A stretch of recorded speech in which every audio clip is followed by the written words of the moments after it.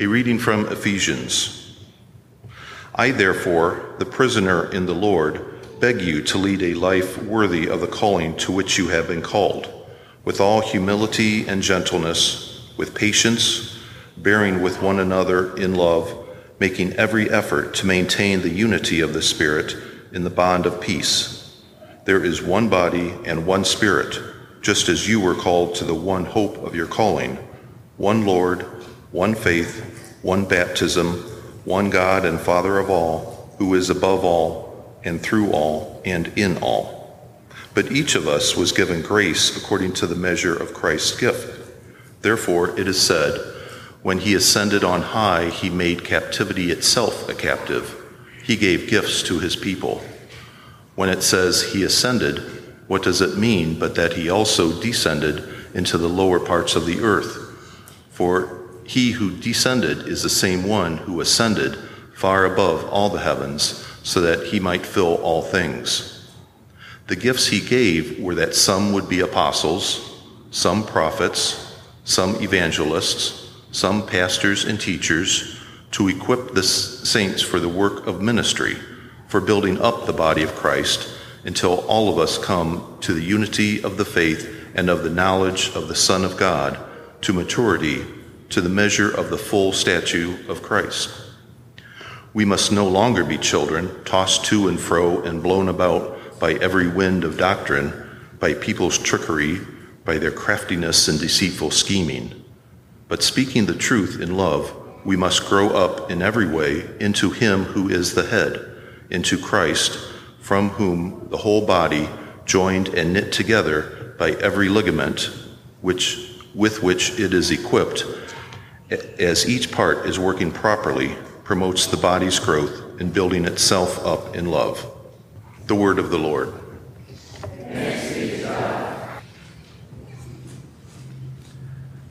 Grace and peace to you from God our Father and from our Lord and Savior Jesus Christ. Amen. You bought a toaster instead of a video game. You put the kids to bed and you settle in for a fun night of balancing the checkbook. You chose to eat your vegetables. If you've done any of these things, you were what is called #adulting. What else might you add to the list? Things that show that you are an adult, that you are maturing. You might add choosing to read your Bible instead of turning on the television. Coming to worship when you could be sleeping in. Volunteering at Shared Bounty on a Saturday. Not just saying that you'll pray for a friend, but offering to pray with them right then. To choose such activities is a sign of maturity. Maturity is God's desire for your life. It is so important, in fact, that St. Paul says that Jesus has a plan on how he's going to mature you. And that plan? He sent me. Well, not just me. He instituted the office of preaching. We hear about it in our text from Ephesians this morning. The gifts he gave were that some would be apostles, some prophets, some evangelists, some pastors and teachers, to equip the saints for the work of ministry, for building up the body of Christ, until all of us come to the unity of the faith and of the knowledge of the Son of God, to maturity, to the measure of the full stature of Christ. St. Paul says that Christ Jesus established the office of preaching, the office of ministry, in order that the saints would be equipped for the work of ministry, The saints, that's you all. That's us, the ones made holy by the blood of Christ, by our baptism into his death and resurrection. The idea is that when you hear the word of God, the gospel proclaimed, the Holy Spirit comes and creates in you faith such that you believe in Jesus. Believe that the gospel is true for you personally, as well as for the world, such that you act in faith and follow him as he leads you in the work of ministry. And St. Paul says that the goal of that work of ministry is the building up of the body of Christ. That's us, the church. Unity of faith. Knowledge of the Son of God. In short, he says, maturity. Maturing into the likeness of Christ himself. This may come as a challenging word to the spiritual equivalent of Toys R Us kids or Peter Pan and the Lost Boys of Neverland. But St. Paul says it's time to grow up. As you well know, maturity is not equivalent to chronological age. There are adults that show themselves to be quite capable of immaturity, and children who are mature beyond their years. If you were to make a list of the marks of maturity, what might you include? Self-denial, delayed gratification, being able to keep yourself from speaking what you're thinking, speaking up when it would be easier or safer to stay silent, attending to the needs of others before attending to your own needs. If we were to make a list of the marks of immaturity, we could simply say, well, not doing any of the above, right? We could also look to what St. Paul writes. And this is a bit surprising. He zeroes in on one particularly destructive sign of immaturity, spiritually speaking. He says, we must no longer be children, tossed to and fro and blown about by every wind of doctrine, by people's trickery, by their craftiness and deceitful scheming.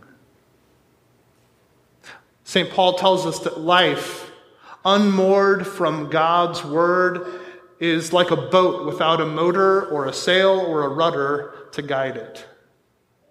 It's like a plastic grocery bag being blown about by the wind, tossed to and fro until it snags on a tree branch. St. Paul says that is no mature way to live. It is a sign of immaturity to believe everything that you read or hear or otherwise consume to be true. I read it on the internet. It must be true. Well, they said it last night on the news. They must be trustworthy. We would seek to raise our children to be more discerning in their media consumption, to be savvy in discerning the messages that are conveyed by the music that they would listen to, the movies that they would watch, the books that they would read. And yet, as adults, how much of the media that you take in do you do so unquestioningly? A sign of maturity is to test what you read, hear, and otherwise consume against truth. Specifically, the truth revealed to us in God's Word.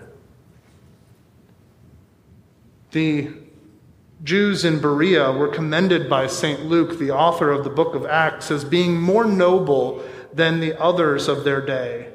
For when St. Paul came preaching the gospel to them in their synagogue, they tested everything that they heard. They didn't just hear it and say, oh, okay, or say, no, that's not right. They tested it. They took it to their Holy Scriptures every day. And they said, what did he say about this? What do the Scriptures say? St. Luke says that they were more noble than the rest, and that testing what they heard from St. Paul led them to faith, to belief in Christ Jesus and his resurrection from the dead. The Bereans displayed spiritual maturity.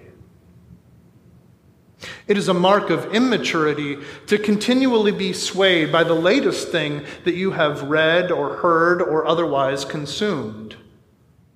Such a one undergoes a transformation with every passing fad, reinventing themselves to align with his or her latest convictions. And this is nothing new, of course.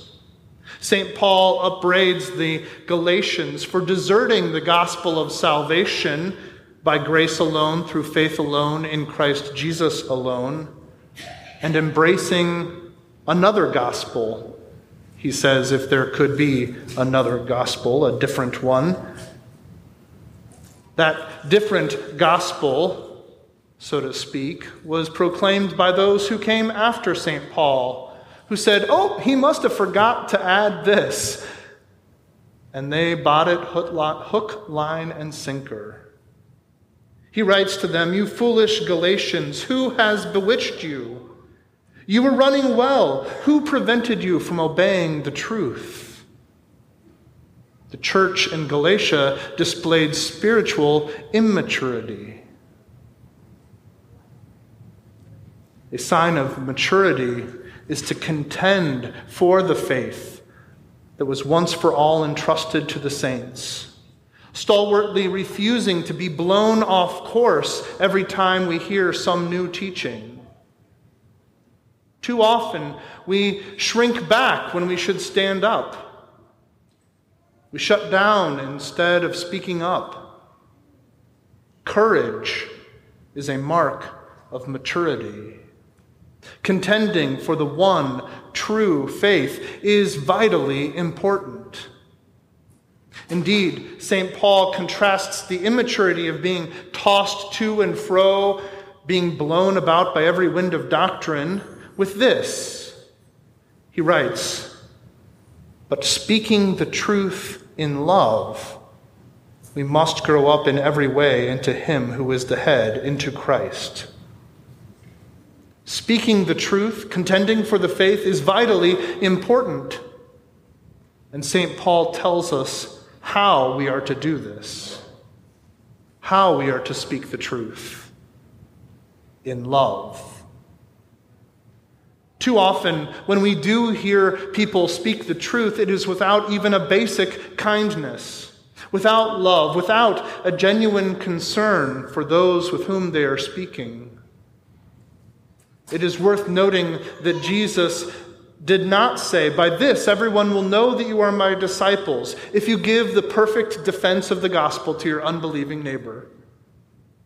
He did not say, by this everyone will know that you're my disciples, if you have a really witty comeback on Facebook.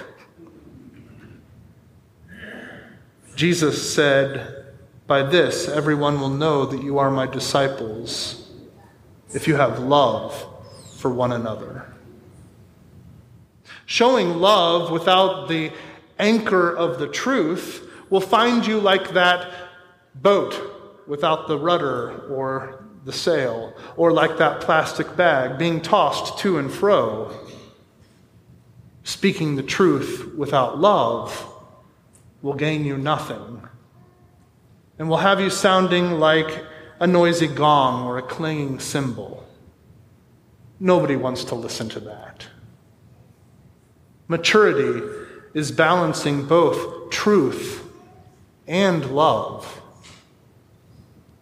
Maturity is to live as Jesus lives, as he shows us. In the Gospels, we see Jesus speaking the truth and showing love simultaneously. And people took offense at both actions. He speaks the hard-to-hear truth that we must believe in him and give up on our self-improvement projects. He speaks an exclusive word that he is the only way to the Father. He shows us love and that he gives himself to us. He is the way, the truth, and the life. He gives us access to fellowship with the Father. He shows us love and that he gives himself freely for us, the bread of life for a hungry world. That whoever comes to him may never be hungry, whoever believes in him may never be thirsty. In truth and love, he feeds us with himself, his very own body and blood, that we would be strengthened to grow in holiness. That is, that we would be as he is and dwell with him for all eternity. This is what spiritual maturity looks like. Jesus Christ, the Son of God. And that is where we, the saints, the body of Christ, that is where we are headed. That is the goal. That is our destination. To be as he is. To be holy as he is holy. To be perfect as he is perfect. To walk in the light as he himself is in the light. To be pure as he is pure. To love as he has loved us. We cannot get there on our own, but he who is the way, the truth, and the life has given himself for us, has given us fellowship with the Father, right here and now, and that promise that we will reach that place where he is, that he will come again to gather us unto himself, that where he is, there we will be also. Our lives right now do not individually or even collectively reflect that kind of maturity. However, with St. Paul, I say this: I am confident that the one who began a good work in you will bring it to completion by the day of Christ Jesus. And the one who calls you is faithful, and he will do this. In the name of Jesus, amen.